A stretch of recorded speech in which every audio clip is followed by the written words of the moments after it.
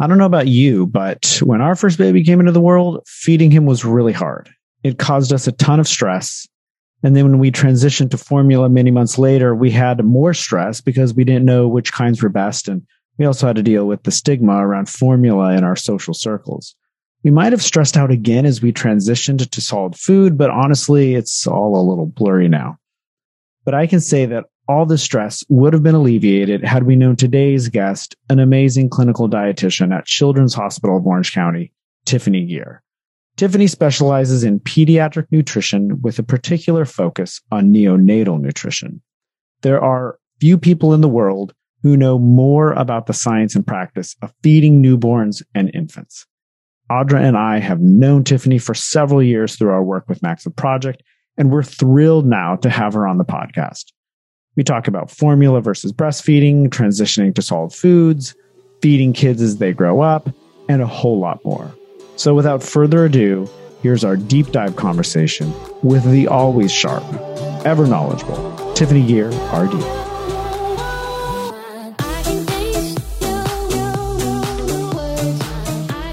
Thank you so much for being here with us and talking with us, Tiffani. When we were, we went to Temecula right before lockdown. Was it a year ago? Oh my gosh, it was. And I can't believe it was literally right before lockdown. And I remember thinking, oh my gosh, I want to go back to Temecula, hit the undo button, because we didn't know if we should go, right? We were like, this is a little risky. We'll go do this thing. Didn't really know what was going to happen. And even kind of risky sort of being around people, but weren't sure yet, it was at the very beginning. It seemed kind of tenuous. Yes. And then boom. Yes. But I remember on that magical mini trip, which I can't wait to go back to and return to. We will. I just thought it was fabulous. We talked about the Family Thrive, and I was starting to share the seeds of this project even then and talking about, it's crazy. That's awesome. I can't believe that I love it. Reflecting on it now, even we were talking about various, kind of synchronicities and overlapping things. And today 3/4 of our seed round has been funded. Oh my gosh.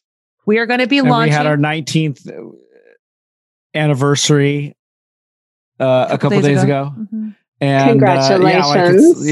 The stars are just coming together. Yep. And then we're getting vaccinated soon. Yep. The spring's coming.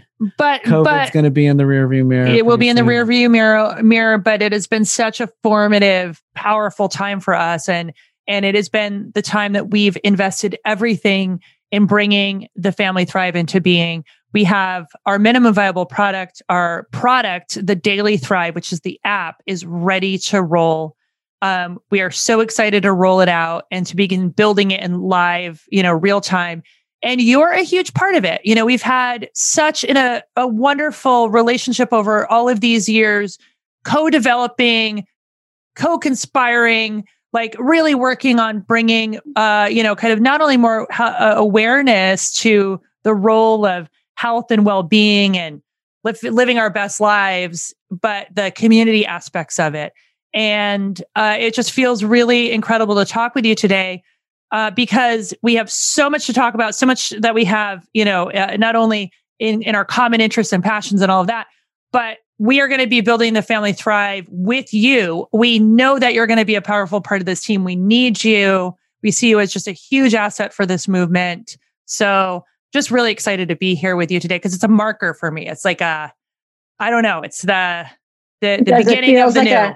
A sentinel moment. And I echo everything you just said because our relationship really has been forged on blood, sweat, tears, lots of amazing meals together where we have broken bread and been inspired.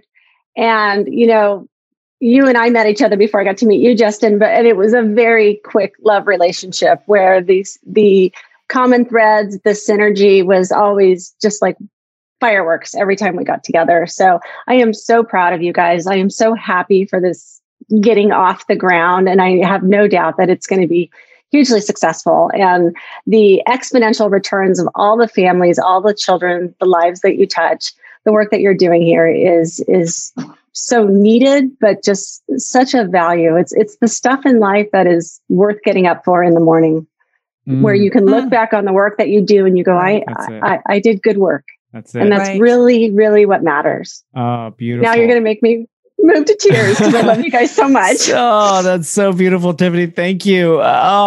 Before we get too far into it, just for the listeners, can you give a brief, just, elevator pitch of what you do? Like, what do you do and where did you come from?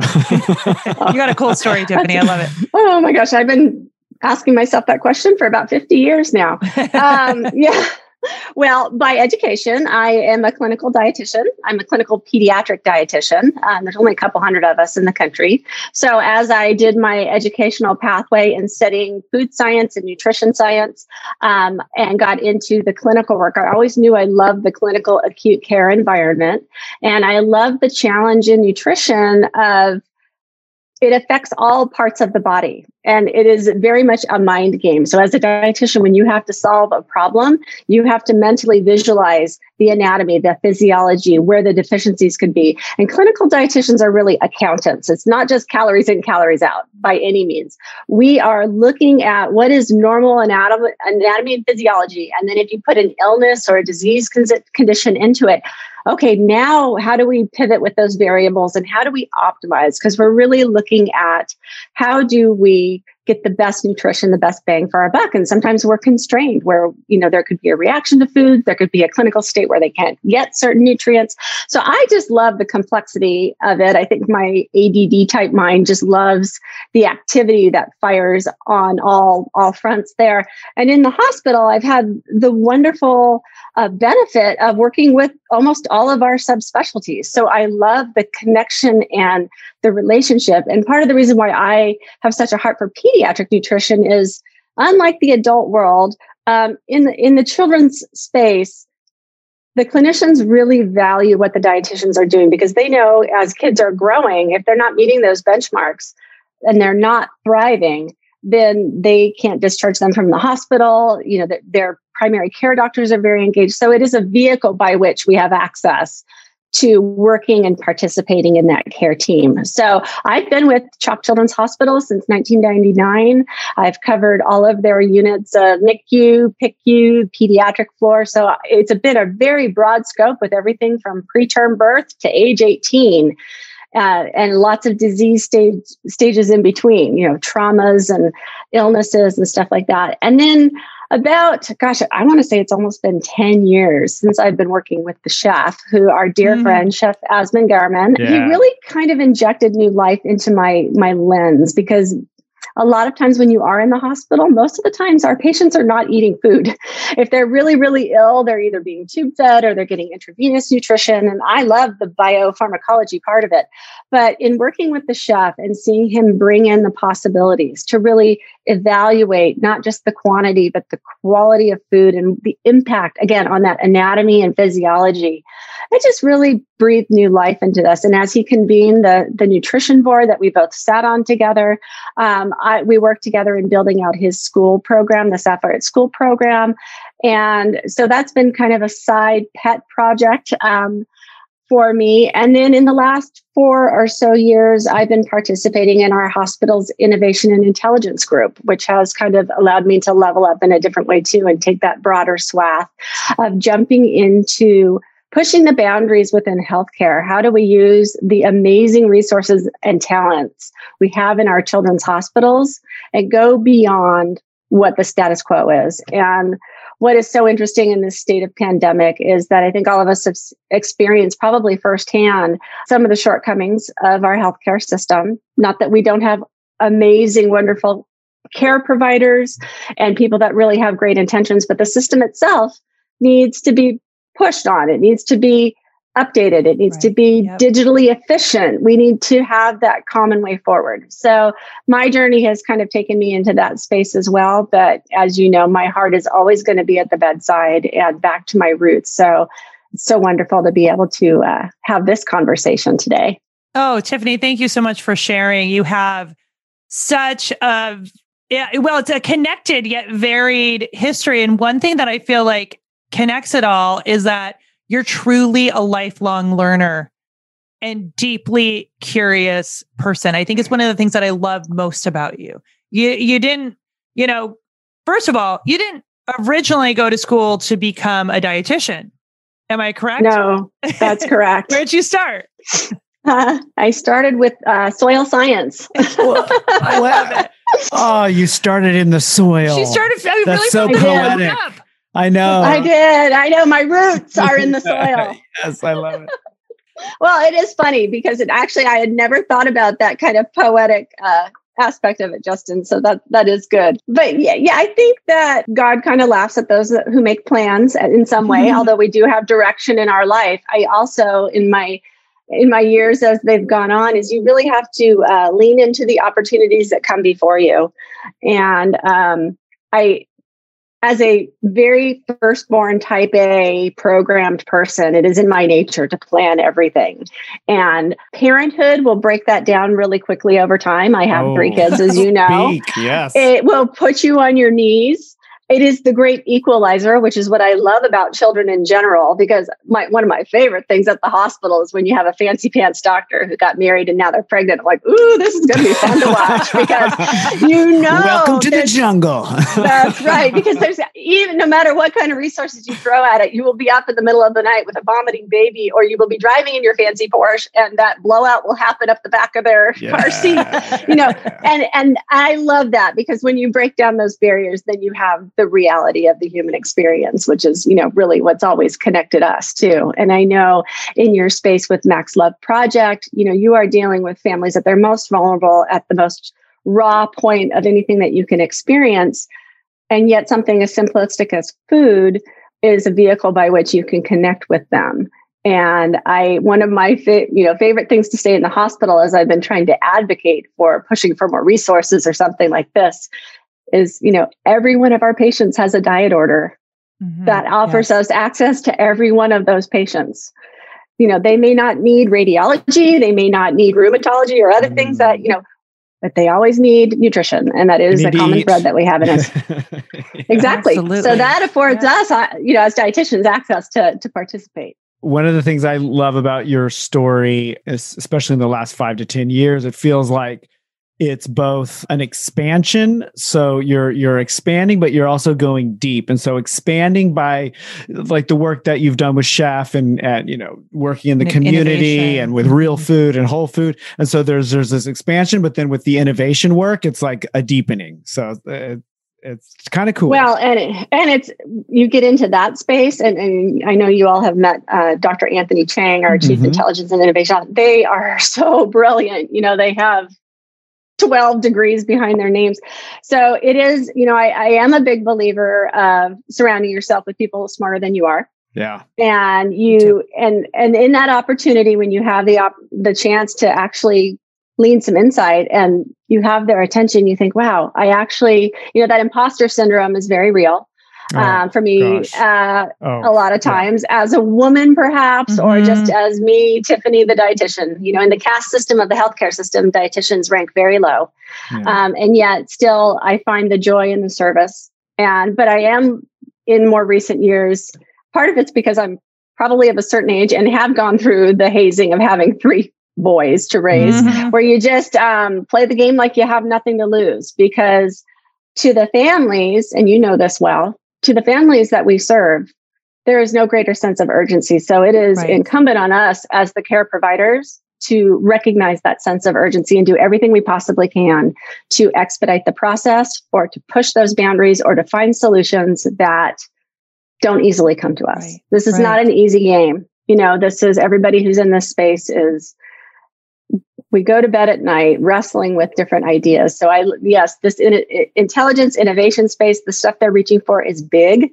It is deep at times. And sometimes when they go down those deep rabbit holes, especially with data science and machine learning, my brain goes, but I think, thank God there are people in this space and this is what they do.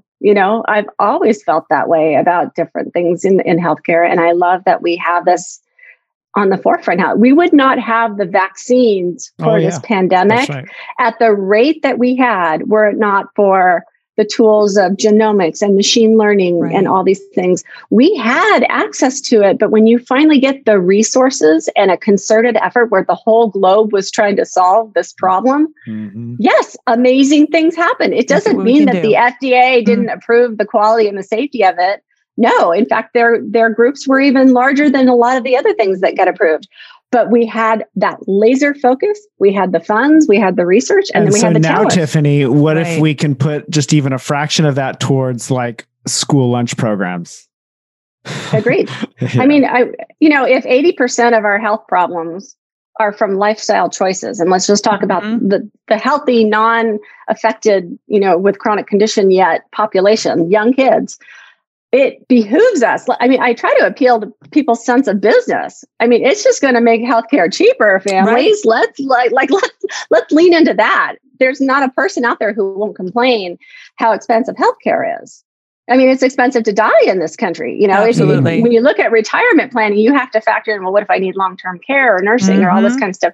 Let's be a little self-preserving here and invest in things that we know will net us wonderful returns down the road. So yes, I've always thought that it's a very worthy effort.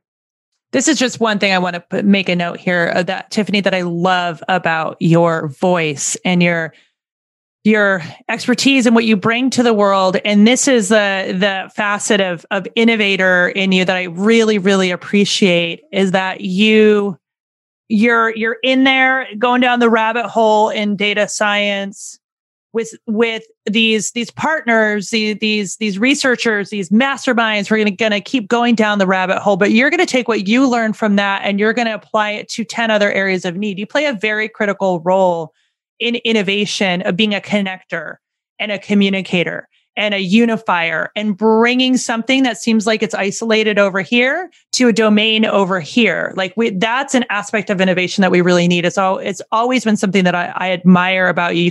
You can bring things together, connect the dots, pull the conversation together. It's a very, very important part of this. And I just wanted to share how much I appreciate that in you. Oh, thank you. Well, I've had some wonderful mentors. Certainly, I mean, you've met Sherry Ferrugia over at Georgia Tech, and some of the women that I have had the good fortune to work with. And awareness is really important. There are so many wonderful things going on, and the awareness, as much as we are in an age of information where we have so much stuff coming at us, it really does. And I'm really believing more and more coming out of this pandemic that people are craving relationship. So to be able to have that person-to-person interaction, to actively listen to what their needs are. And if you can help them find a solution, and then not only throw ideas at them, but escort them over to someone and say, now let's have a conversation. And if we can find the time, if we can cancel the unnecessary meetings that really, I mean, all of us are asking these questions. Do I need to be in this meeting? Could this have been an email?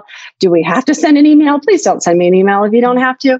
These kinds of things, because when we get to the real work, when I can take the time to talk to people like you, when people have a need, if I can even do it one or two times, I feel like my life has value. It's that story of the guy throwing the starfish or the sand dollars back into the ocean where the whole beach is covered with them. Right. And someone says, why are you doing it? You're never going to help them all. And he goes, but it matters to this one, and they get him back to the sea. So, and that's what life is. It's a series of one-offs that eventually creates that network effect where enough people are touched, they see the value, and that attracts more people. And then together we have this ability to really do amazing things. Oh, that's beautiful.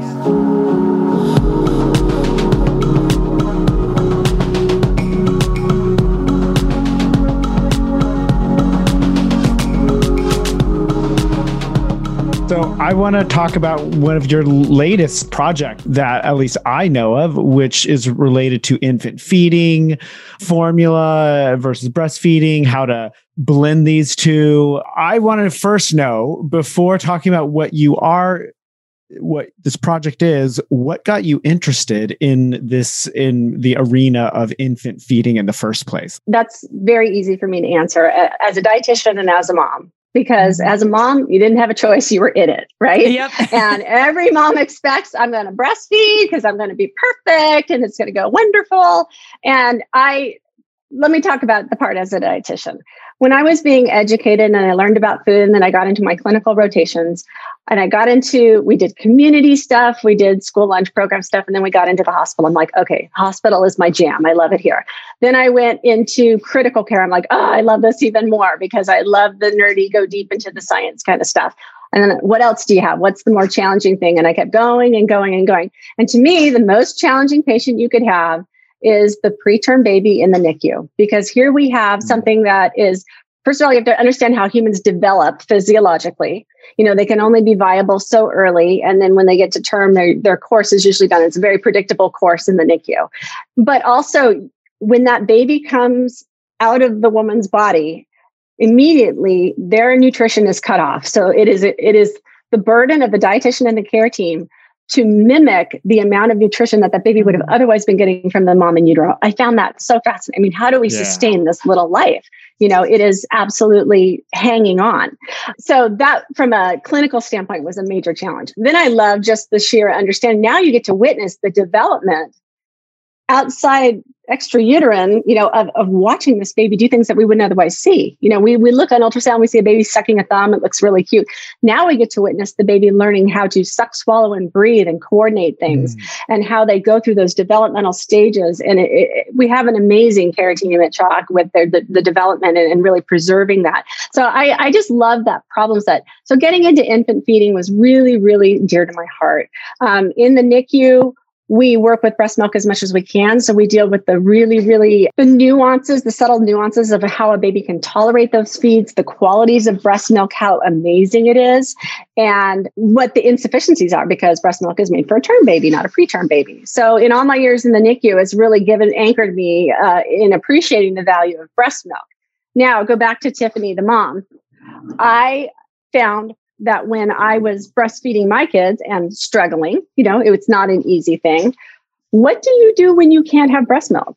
What do you do when you want to be that mom? And so then you turn to formula, and many moms feel very, very like they're failing, for whatever reason. And some parents are like, breast milk, formula, fine, whatever, that's fine. But many people who intend to breastfeed really feel like that they want to do it perfectly. And we are so binary, right? It's like, I either do it perfect or I don't. And so in looking at the qualities of the different formulas, and certainly knowing that I've worked with older populations and understanding nutrition, that formula selection really is the first food choice that you make for a baby. So taking what I know about all the qualities of breast milk and trying to translate into what's a good substitute for it, and then couple that and wrap that around the emotional state of the mom, the economics, the social part, all of those dynamics. I just really, my heart goes to that problem set because I've lived it, but also that moms are natural nurturers and mentors, and we need to share what we know with other moms. And so it's neat to be able to come from a mom angle, to come from a dietitian angle. So recently, my work in the infant formula, I've had the opportunity to work with a new company who launched the first new infant formula brand in the last 5 years. And they've become approved through the FDA. And the company's name is Bobby. And it's been really wonderful to work with this startup company. It was started by a couple of moms who were faced with this same problem. I really want to breastfeed. It's not going the way I planned. I need to supplement with formula. I go to the formula aisle. What do I choose? And how do I make a good choice? And that's a huge, weighty decision for a mom. But from the innovation side, they recognized too that there was this huge demand for European formulas, and did kind of a deep dive into why are people turning to a European formula versus what we have here in the US, and looked at the standards that were over there. So the EU has very different standards than we do here in the States. And there are families who wanted these formulas that were importing them. You can't ship directly from Germany to the US. So people would buy it off of Amazon, but the supply chain wasn't guaranteed and the quality metrics were not in there. And so they were put on the red list by the FDA. And so even though there's a big demand for it with this population, people are still doing it, but there's a safety risk. So I had no idea. So there's like a black market in European formula, like exactly guys in trench coats and yeah. And then if you get a baby, on a formula that they love, and then all of a sudden you can't get your shipment, you're stuck. I mean, what do you do? Go but down also to the docks and and moms starting to make their own and right. Yeah. Mm-hmm. Yes. Yeah. But if we look at the quality of what we have to ask ourselves, well, why would people do this? What is it that they think is in this formula that makes it so unique? And really, when you look at those EU standards, they are looking at how you're sourcing all your ingredients, how you're, most of them are cow's milk based. And so how is that cow grown? What is the life of that cow like? What is that cow kind of cow eating? Is it? Mm-hmm. Mm-hmm. What are the additives that you can put in there? In Europe, you are not allowed to put added sugar into infant formula. You can only use lactose. Whereas here in the United States, we can use corn syrup solids and other things like that. Mm-hmm. So those things matter. And so I'm really proud of this company and that they've taken on those very high standards. And then they went through all the rigor of going through our FDA process here in the US. They're organically certified too, which is another very rigorous process. And they just created a very simple, beautiful formula and created a community of support around moms. Because if you look at the community of moms that need formula, they're working. It may be an adoptive mom. It may be mom who had multiples who can't make enough for 2 or 3 babies. It could be a mom that had a double mastectomy and realizes that her insurance company will send her a breast pump, but they won't send her reimbursement for formula. Wow. So this company is stepping in to say, to step in and say, you know what? There's a gap here. And we can do better, and we can support these moms, the moms that feel shame, like they failed, like I tried to breastfeed and I couldn't do it. Or what about the moms that just need to supplement? I mean, my message as a dietitian was always, listen, your body grades on a curve. So whatever breast milk you can provide, you get credit for it. Yeah. And if you have to supplement with formula, don't worry about it. The baby will benefit from both. So, can we just say that again? like I really want to punctuate that, that every ounce of what you provide in this journey, whenever you provide it, matters and counts. Yes.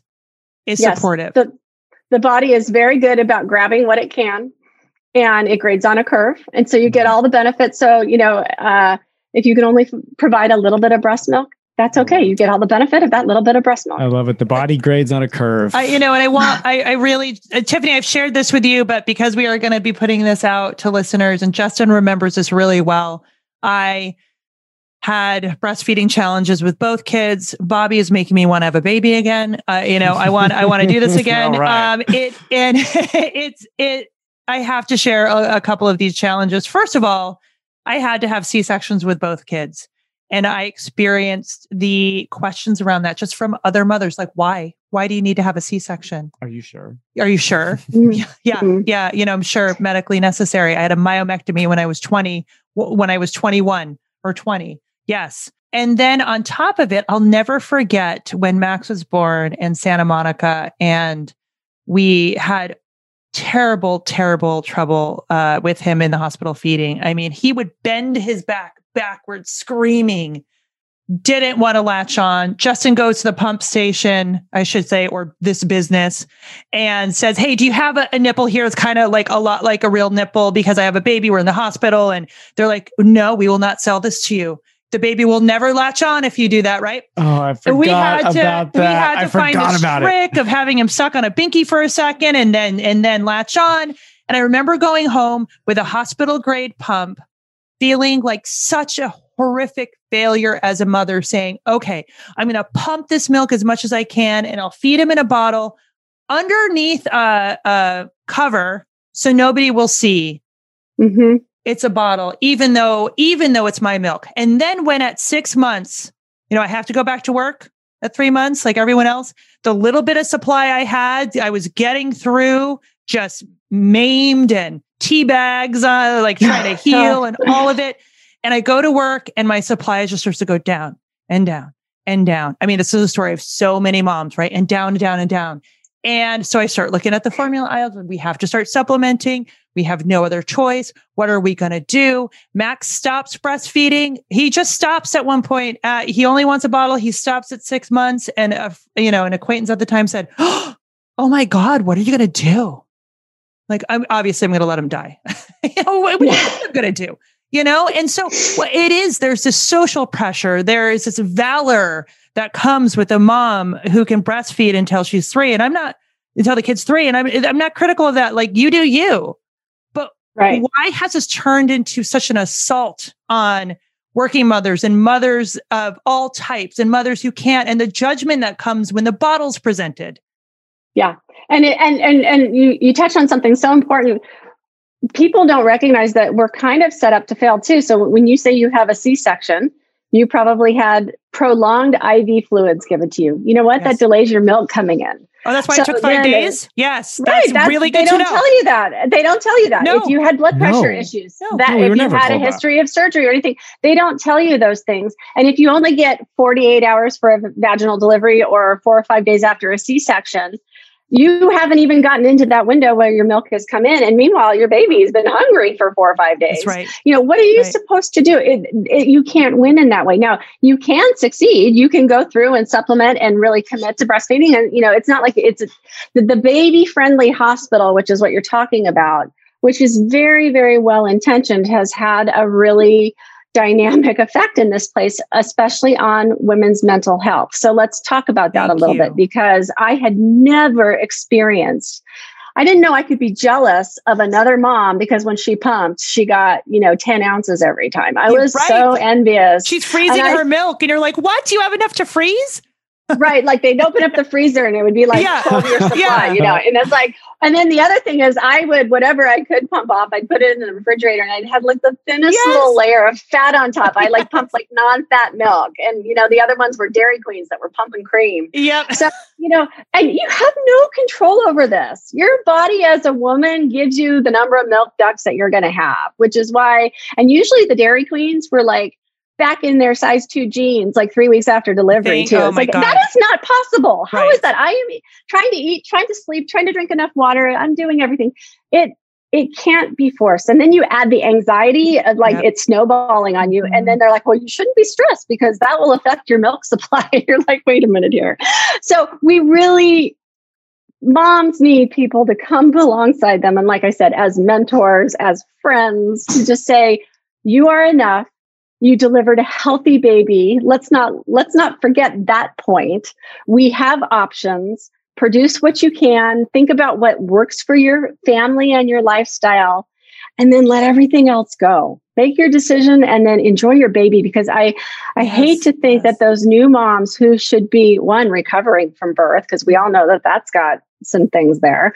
But 2, this is a new little life that you've brought into the world, and you need to enjoy that. You need to accept your new position, your new station as the parent. And whether it's your first parent or your first baby or your 4th baby, it changes your family dynamic. And so the kindness factor, coupled with the science, coupled with everything else that moms are trying to handle, this is what really drew me to this company, Bobby in particular, because they recognized we're not just here to sell formula. Of course, that's their MO. But you know what? 83% of families will turn to formula in some way during that first year of life for their baby. Yeah. That's a pretty high number. So 83%. Yes, we need it.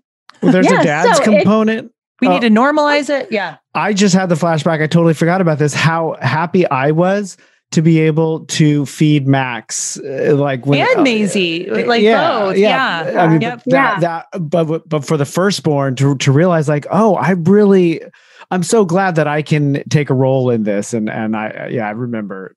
Really. Well, and we've had dads come back and say, I was so relieved when my wife finally gave up trying to pump it, where she wasn't really producing anyway. When we were done. Oh my gosh. Yep. Yeah. I remember that. I was so just relieved, because like 6 months. They feel like they get their wife back. Yeah. Yes. And no one here is advocating against breast. I mean, no, don't mistake me. Breast milk is amazing. I mean, I love, you can study it. It's like studying space. It has infinite qualities to it between the pre and probiotics and the immunoglobulins and everything that it does. I mean, I used to, in my early days, used to say kind of snarkily, it does everything but clean grout. But now I pretty much have evidence that it can clean grout. It can clean grout it's amazing. Yeah. But I look at the fragility of these new parents my heart goes to them. I want to help, navigate making wise decisions. And I love that something, a formula company like this one says, well, okay, if you do need an alternative, let's make it as clean and simple and as beautiful as possible. And That's so, awesome. and again, and my other message to these parents is pace yourself, because this is the first food decision you're making for your kids. You have a whole lifetime of decisions to make. Yes. So,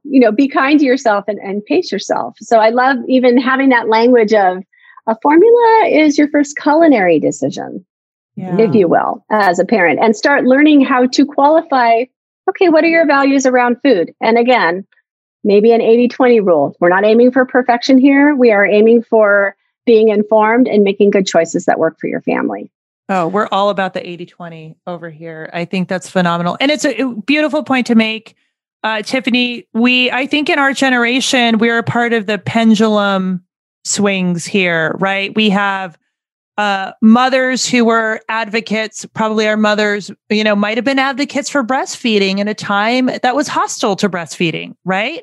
And even at our ages can experience various hostilities towards breastfeeding and the activism that has gone into helping mothers get access to breastfeeding and understand breastfeeding and feel supported and being able to breastfeed wherever they need to and in public and at work and, all of the different things. I love the activism. I get it. It's so important.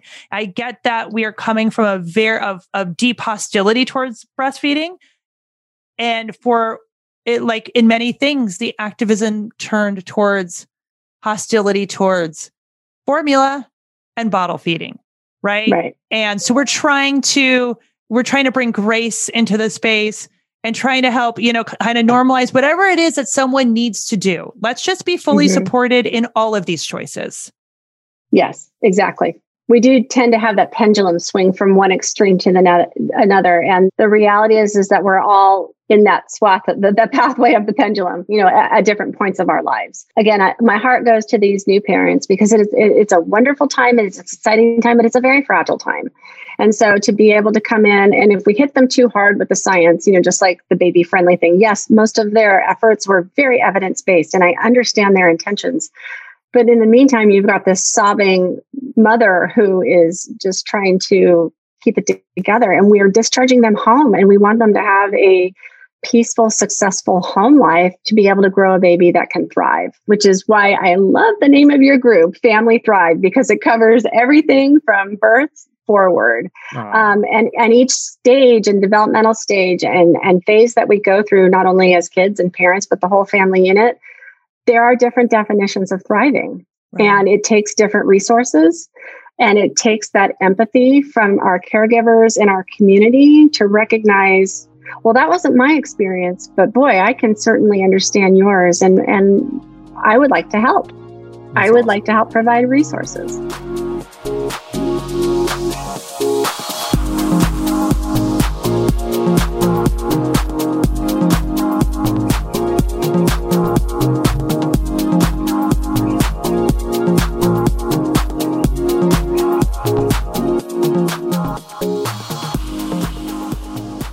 Tiffani, that brings something up for me too, going back to your comment on the very first choice we make in feeding our child, the mental health of the mother and of the parents, that very first choice, setting down the path, starting to think about your values around food. And I think that this is a really powerful time that I don't know that I've acknowledged very much either. And it's something that I'd love to talk a little bit more about. So you see these steps that we take when we make these initial choices to incorporate formula, and then maybe the next steps in solid foods and things like that. I'd love to know if you have any tips or insights, because it comes down, what I'm starting to think of when you start talking about the mental health and well-being of the mother and of the family, is the more that we can de-escalate that initial stress around feeding, because feeding is the most important thing, right? It seems like when we came home with our babies, it was like, oh my God, feeding, right? And then counting the pee, counting the poops, what goes in, what comes out. And that doesn't leave you. You end up with a 6-year-old, you're following around with a spoon of food because, you want to make sure that they get that one little bite of nutrition in. Do you have any tips for new parents on just developing some mindfulness around those values? Because I think it's something we don't think about or talk that much about. I'd love to know if you have any thoughts on that. Well, in the early days, for sure, I totally remember what you said about counting the diapers and trying to do it right, especially if you're breastfeeding and you don't have a quantitative volume. That's where the mystery just becomes so hard. I mean, if you are pumping and putting it in a bottle, at least you know what volume you're feeding. So, in those early days, I think having the metrics is very valuable. Getting that benchmark of back to birth weight within the first 2 weeks. And then you feel like, okay, we're trying to get our groove on. And I can even remember as a pediatric dietitian who I think knows more than most about the actual ins and outs of food, when my first was turning 1 and I had weaned from breastfeeding and we were discontinuing our supplemental formula. I thought, oh my gosh, I don't have that insurance policy anymore, because I knew formula and breast milk was nutritionally complete. So now I was responsible for everything that I fed my kid had to meet all of the needs for nutrition. And I just felt the gravity of that responsibility of like, I better do this right. In the US, we address it so differently. We label things. And I would say this even for kids and adults. And, we like to wear our banners of like, I'm a paleo vegan, or I'm on this diet. We like to know that we have those constraints and boundaries and that we're doing it right. And then we take pride in that. If you were to look at other countries around the world, food is love and relationship and its history and culture. And they feed their babies seasonally because that's what they have access to. And, we tend to standardize and make it a protocol. So when you look at introducing foods, we start with a puree consistency because it's appropriate for what their palate can handle. And you're trying to introduce those different textures as the mouth palate evolves and their developmental skills evolve to the point where then they get some teeth and they can chew. And then you think about, not wanting to have choking hazards and stuff like that. And being on the lookout for allergies so that you're introducing individual foods and watching and seeing how the baby responds to it. There's some strategy to it, if you will. But it's not necessarily adopted with other cultures around the world. I think knowing what the family's values or, what their approach to food is helps people drive what they're going to aim for. Because ultimately, when a child is about a year old and everything developmentally has been on track, they're pretty much eating what the family's eating. It just might be modified in its chopped size or consistency just for that. So you're really, trying to get them from birth to 12 months to kind of get in line with what the family's doing. Now, I have seen families take the opportunity in trying to do such a good effort with their child that they've actually improved their own eating habits in anticipation. If they can make that connection of we are a family unit, what do we want to do for the family? And so I've actually seen some families rise to that occasion of like, okay, well, I'm glad he likes the jarred peas because we don't eat peas. And I'm like, well, should you? What do you want to aim for? Because you're giving him sweet potatoes and carrots and, all these different things. You're giving him cut up pieces of banana and now you're doing berries and stuff like that. How does that incorporate into your family one? Because ultimately a family is a unit. Basic home economics will tell you that it's a whole lot cheaper to cook for many than for one. So, from a practical standpoint, as that kid develops their eating habits, you want to streamline that in there. So I don't know if that's what you were aiming for, but it's kind of a global lens on what are the goals? What are the aims? There's obviously very iterative steps to get there. But if you look at it holistically on, what does the family aim to do? What's practical? Do you have 2 working parents? How much time do you have for shopping and meal prep and stuff like that? But I think with a little bit of strategic planning, you can get there. And then it, again, takes away that power from the mystery and that you feel like, okay, I feel like I've got a sense of understanding of what we're aiming for. And this is what we do. And you step into that identity of this is how the Ghere family is approaching food, and I'm getting to experience now the wonderful, it only took 18 years, but the wonderful opportunity of the kids being able to advocate for their own food choices, to see them go out with friends and get creative and experience new cultural, food experiences, as well as cooking their own meals. Yeah. Tell us more about what you're seeing, because it sounds like to me that if we can de-escalate this stress around the home and like bringing baby home breastfeeding, bottle feeding, all of the stress and anxiety that is really, I think, social pressure. It is.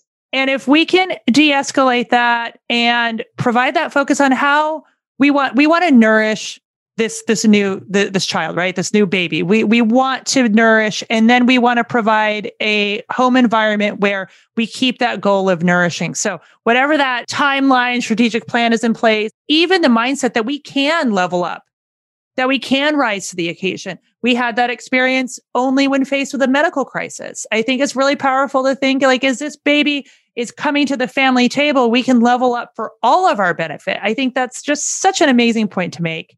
And then I'm so curious, mom of three boys raised by a culinary inclined dietitian who, knows all about how things start with soil health from the ground up. What are some of the cool things you've seen in your sons as they're like autonomous folks now? Well, I will tell you that we are just like every other family. They're kids. You can't necessarily groom them to be exactly the way that you want them to. My goal, as much as I have had a lot of experience with food, my goal was always to be kind to myself too, and not to be too overarching, and to just expose them. I can remember sitting at the table, when everyone has that, where they don't want to try something or whatever. And I would try to remind them, this was probably grade age, my goal as your parent is that when you're a grown up and if you got invited to the White House, that whatever they serve, you would be cool with that you wouldn't be afraid of it, that you could, if someone said you get to take a mission trip to a foreign country, could you adapt to what's going on? I wanted them to have, it's funny because as anal and as type A as I tend to be, I tried to actually train myself to be a little bit more chill on it, of recognizing that it's not a battle. And really the victory is going to be won in the very long game, which is I wanted them to have an adventurous a relationship with food. I wanted them to be inquisitive. I wanted them to understand where it came from. I wanted them to taste things. Everyone goes on their own timeline, but I do have three pretty open, adventurous eaters now as they're getting into their late teens, early adulthood, that was my goal. So awesome. now I can hand them off to the world, right? Yeah. Yeah. It's a great point too, that it's a long game. I think that's one of the things that's so crushing in this is that there are a lot of no's along the way. You provide a lot of really cool different things or broccoli or whatever, and there's a ton of no's before you get to yes. And so it's a long game that takes a good amount of kind, graceful, open persistence. Well, there's a lot of no's on the side of the kid, but yeah. I'm curious, Tiffani, what were the no's or what are the no's for you when thinking about food in the home, meals in the home? Are there some, I don't want to call them like hard and fast rules, but general guidelines where you're like, no, we're not going to do that here? Yeah, for us, it is interesting because we never had, don't anyone misunderstand me. If this is in your pantry, this is not a judgment. This was just my own personal choices. But knowing that the affinity for sugar is an acquired taste. So the more exposure you have to high sweet things that you would be you would continue to have that high affinity for sugar. So we never had juice in the household or, the sodas or those really high artificial sweetener things. We did use yogurt. We had berries with it. It wasn't that things were a no. I just tried to do the best decision making with the quality that we could, always having that mindfulness of quality. And knowing that if they went to a friend's house and they got the Go-Gurts and they got they had, Mom, how come you never told me about fruit punch? Fruit punch is awesome. How come we don't have Jell-O? Oh my gosh. And it's fun, but you know what? What I love, and we got to travel to my sister's house. We got to travel by plane over Christmas. And here I am with my two of my three grown kids, and they were doing a beverage service. And the biggest treat that they always thought was to get apple juice. So I watched them order their apple juice because we just never had juice in the house. And Maisie's like, now are they candy fiends? Yes. When you go to junior high, there's like a black market for trading candy out there, and it is hard to fight, But I do remember, especially with grade school, that packing the lunches, especially with the first one, trying to be very thoughtful, and then they go and they're surrounded by all kinds of processed foods and things that are high in sugar, and they didn't feel as popular. So my angle was always we're going to have all kinds of treats and cookies in the house, but I'm just going to make them from scratch. And then I have control. Like I can downgrade if it calls for a cup of sugar, I can do it with like 2/3 of a cup and it's still okay, and using that high quality butter. My approach was like, most of our food will probably rot in 2 to 3 days, and sweets included. And that's kind of the road that we took. But there's many ways to get to a path of success. And sometimes there are drivers in your life, as you guys know, where you have to pivot. And if something is enforced on you, let's see, 2 of my 3 kids have very close friends that are type 1 diabetics. And it's been very interesting to watch them and their empathy that they have and understanding what they have to do. In fact, one was very protective of her. And she didn't get diagnosed until she was, I want to say 9, which is a little bit later down the road. So he had that awareness that tore my heartstrings open. I burst. My heart was breaking for the family because I knew how much of a lifestyle change this was going to be.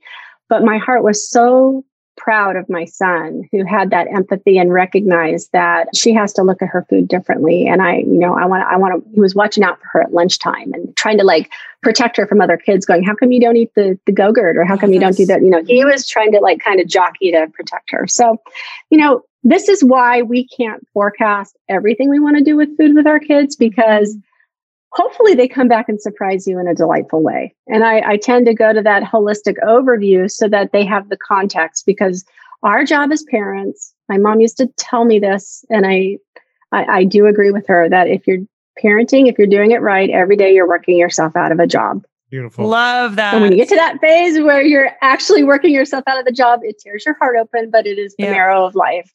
Yeah. And so, you plant those seeds and then you get to see those wonderful returns. But at the early years, there's a lot of support needed. And I think what's really important is that we give these new parents the confidence to say, look, we thought about this, we made a deliberate decision.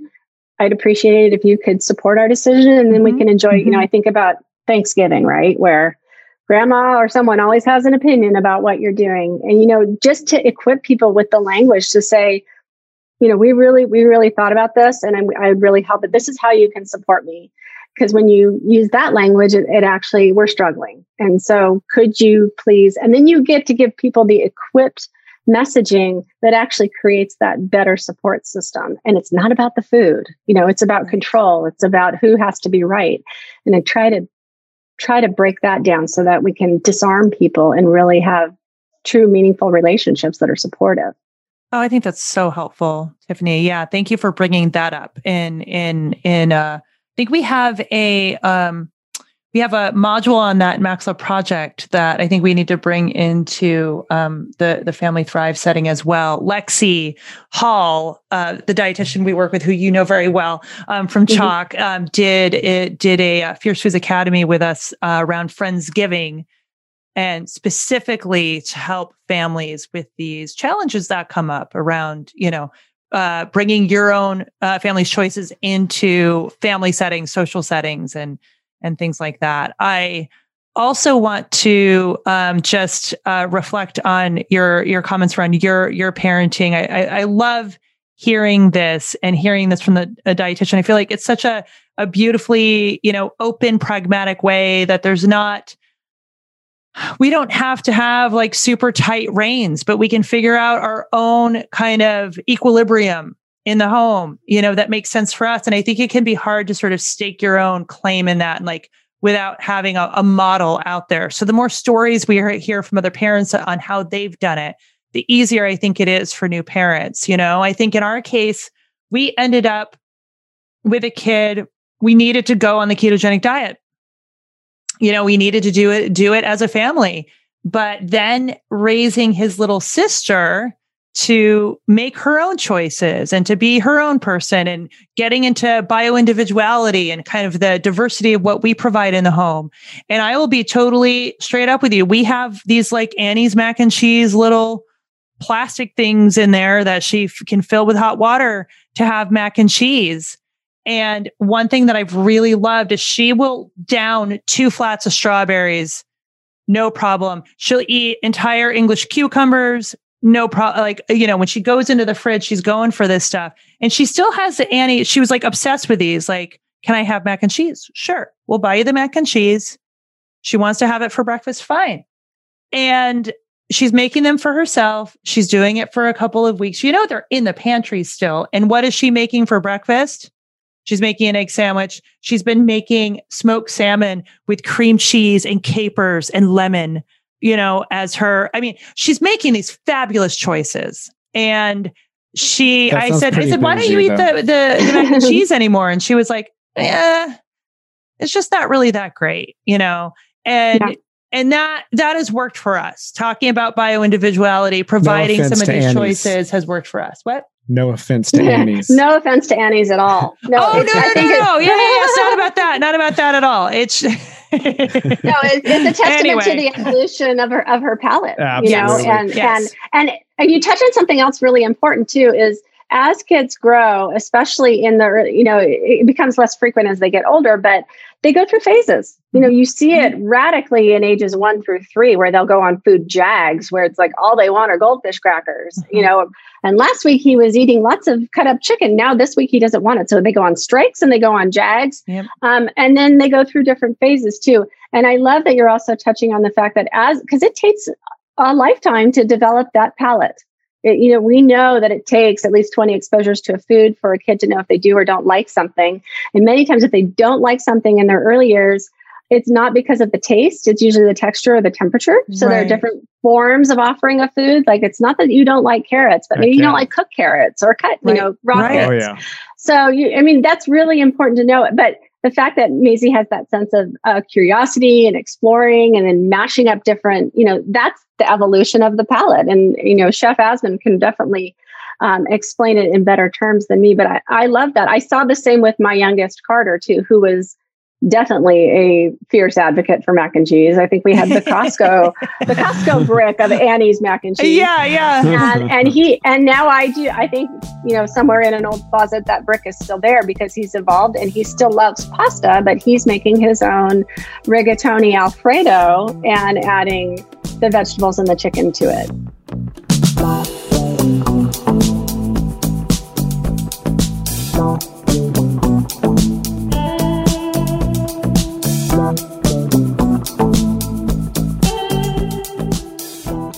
Just so we don't run out of time, because we could talk forever. Yes, I know we could. Yes, I know. Keep us on track. One final topic before we get into our last 3 quick questions. So the final topic is, when we had our podcast interview with your colleague Lexi Hall, we ended by talking about food myths, because in not just in the world at large, but especially in the parent world, in the discourse, there's all these food myths that are circulating. Yes. So we talked about a couple with Lexi Hall, and I'm wondering if you have a food myth that you have come across or that you regularly come across and you want to bust it.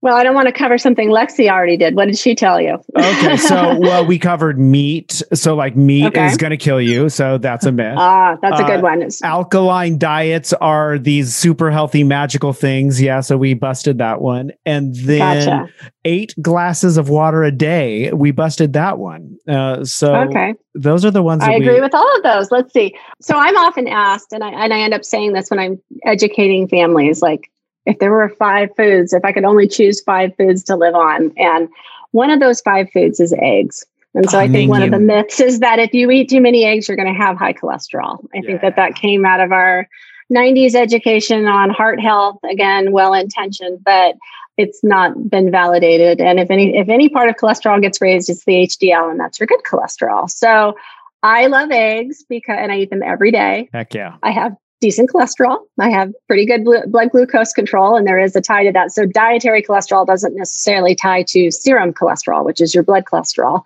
Yeah. And the way I explain it is this: there is enough nutrition in that egg to grow a whole chicken.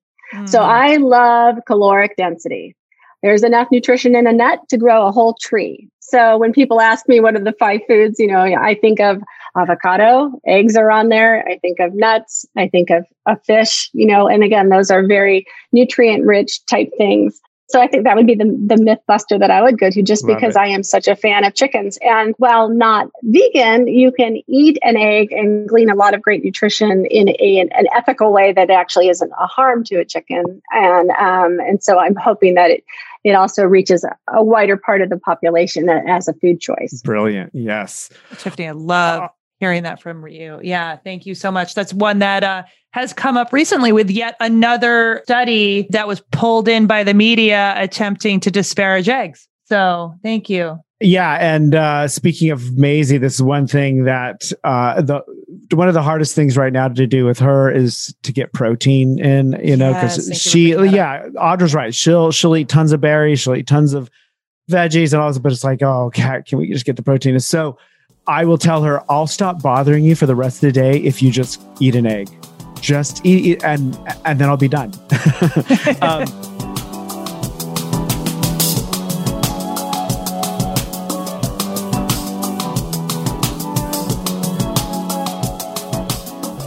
All right, so let's get into the final three. These are quick ones. All right, so if you could put a big Post-it note on every parent's fridge tomorrow morning, what would that Post-it note say? You're doing a good job. You are enough. Really, you are trying to raise a human being, and it takes a lot of effort. And we are so hard on ourselves.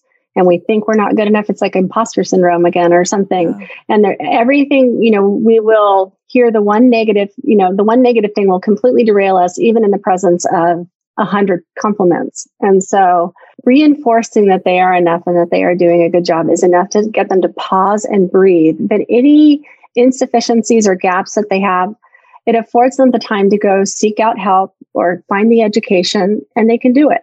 So it starts with, accept that, you can do this. Beautiful. You're completely capable. Tiffani, I feel like you just put that on my fridge. Thank you. I started to get emotional. Yes, thank you. Thank you. We need that. I know you probably wanted a food one, but food is so. No. It affords me that access to connect with people in all the years that I've been working with families and patients. And it's such a pervasive reality that we have these, people that are struggling, with a clinical status of a child. It's like, whoa, let's back it up. Yeah. Let's look at what you're actually doing. You've walked a hard road. You can do this. Absolutely. Yes. Second quick question. Do you have a quote that has recently changed the way you think or feel? I do. And it's funny because the one that I used to always cite was Maya Angelou's, when someone shows you who they are, believe them the first time. Mm-hmm. And part of that speaks to being burned and becoming aware of like, okay, I'm going to recognize people for who they are. But Audra, you actually posted it to Instagram. I think it was just a couple of days ago from Angela Davis. I am no longer accepting the things I cannot change. I'm changing the things I cannot accept. Ooh. And that just really speaks to my present of mind right now, where, like I said, go bold or go home. Mm-hmm. Children and family are depending on those of us that are in this professional world. We owe it to them to swing for the fences. Oh, absolutely. Obviously, another testament to how in sync we are in our like-mindedness. But beautiful. Yes, I feel that fierceness in you, Tiffani. That it's like this is your life's work. Yeah. Oh, for sure. This is it. World changing, one starfish at a time. And this is it. It's really, really inspiring. And it's a beautiful call to action. And it's something that the Family Thrive is all about. And I really appreciate hearing your fierceness in it and the emotional component to this. Like this is really, really powerful, needed work. And I just really appreciate hearing that call to action from you. I feel more charged up in my day. Oh, it's amazing how cyclical it is, because that's how I feel about talking with you guys. This is what synergy is, where you find that like-mindedness, you find that common goal that you reach for, and then you allow people with their different skill sets and talents to come together and create something unique and dynamic, and people respond to that. And as someone who's given many a lecture or a nutrition talk in my day, it's always in the back of my mind that people walk away with how you make them feel, not what you say. Yeah. And so if you can connect in any way, no matter what kind of information you're dispensing that day, that connection is what people truly crave. And it's not that's not all that they need, but that's how you start. And then it affords you the opportunity to gain their trust, to create that awareness. And then you can provide the education. And then you have a bonded loyalty that creates that greater network that's going to be really, really powerful.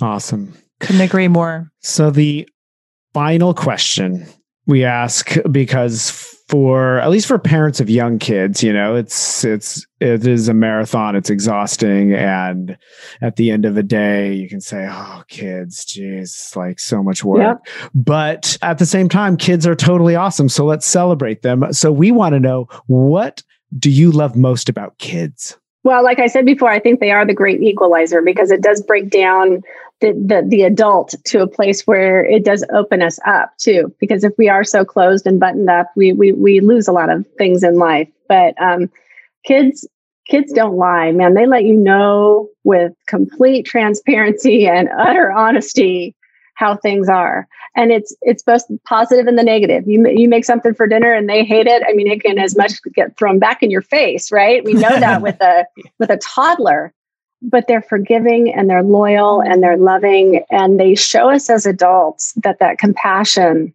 and that commitment is hardwired in us. And this is who we were supposed to be from day one. And so I think it reminds us as adults to remember that, and for those of us that are spiritually minded, I think about biblical teachings where even Jesus connected with children, and that even relating to something as grave as pondering the existence of God and relating to God, he did it through the vehicle of children. So I think that for these big things that we wrestle with, and parenthood is a big thing to wrestle with, to remember to look at it through their eyes, and we'll glean such great insight. And I've seen it, like I said, with all those wonderful doctors that I work with, those few that are so accomplished and so brilliant. You bring a child into their life. And like, what do you really know? Exactly. Beautiful. Yeah. Tiffani, okay, before we sign off, how can people find out more about your current work and just how to follow you? Well, I am with Chalk Children's and their Medical Intelligence and Innovation Institute. We call it MI3. And you can certainly reach out to me via LinkedIn. Yeah, I love to connect with anybody who wants to be in this space. Anything I can do to support the Family Thrive, I'm in. I'm so excited to see your efforts grow and the community that you're building. And it reminds me of how we drafted the banyan tree all those years ago. Oh my gosh, and absolutely. It's just taken roots and it's just growing. Only it's under the umbrella of a magnolia tree instead of a palm tree. But I'm so excited that I get to see you next week. Me too. I can't wait. Thank you so much for spending this time with us today, Tiffani. It was beautiful catching up with you. Love you guys so much. This is the first of many too. We love you too. The first of many. That's awesome. I love it.